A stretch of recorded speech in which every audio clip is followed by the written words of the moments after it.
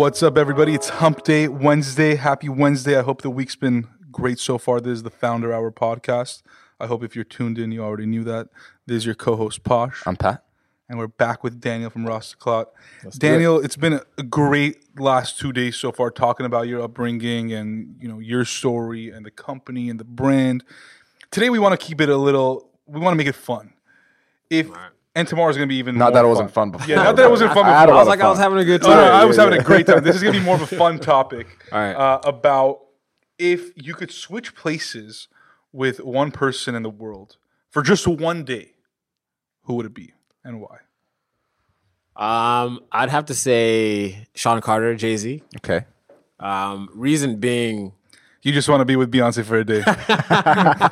You don't want to say it. okay, segment's over. Segment's over, right? The second reason being. You know, I think he's had so many. He's been through all the stages. You know, being a pure artist, not even a pure artist, being that kid from the street and having to get out of that, being a pure artist, you know, turning into an entrepreneur, now being a family man, and Before that, even before an entrepreneur, like a record executive. Yeah. But has found success in all those things, right? Yeah. He doesn't have an Instagram.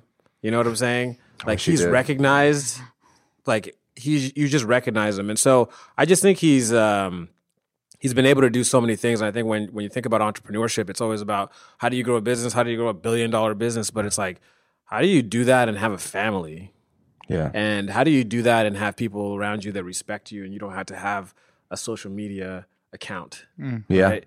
Like to just be you, and when you see him, he's just so him, and You had a chance to meet him? He could care less what anyone thinks, right? And I think just being in that mindset, not only who he is now, but being able to be in that mindset from when he was in Marcy to where he is now, I think would just be a trip, you know? Oh, man. Yeah.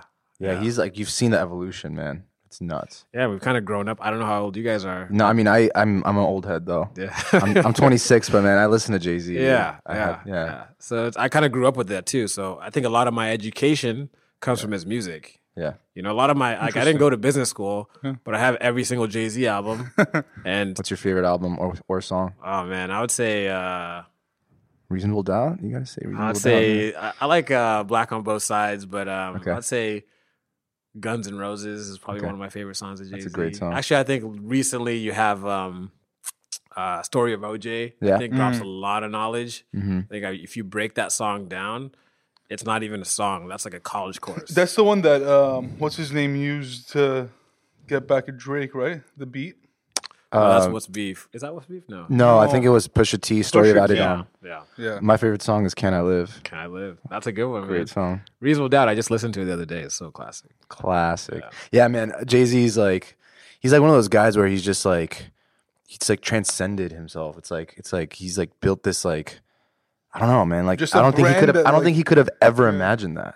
Like No. back then, like I mean, just even the projects or like even like when he's Yeah. making music, like he's a pure. Like, Yeah. he was a pure rapper. Like he wasn't like trying to. It Yeah. didn't seem like he was trying to like Right. finagle his way into like executive. Yeah, absolutely. Just And that. what he's doing now is he's basically like he's teaching people that you don't need to sign a record deal.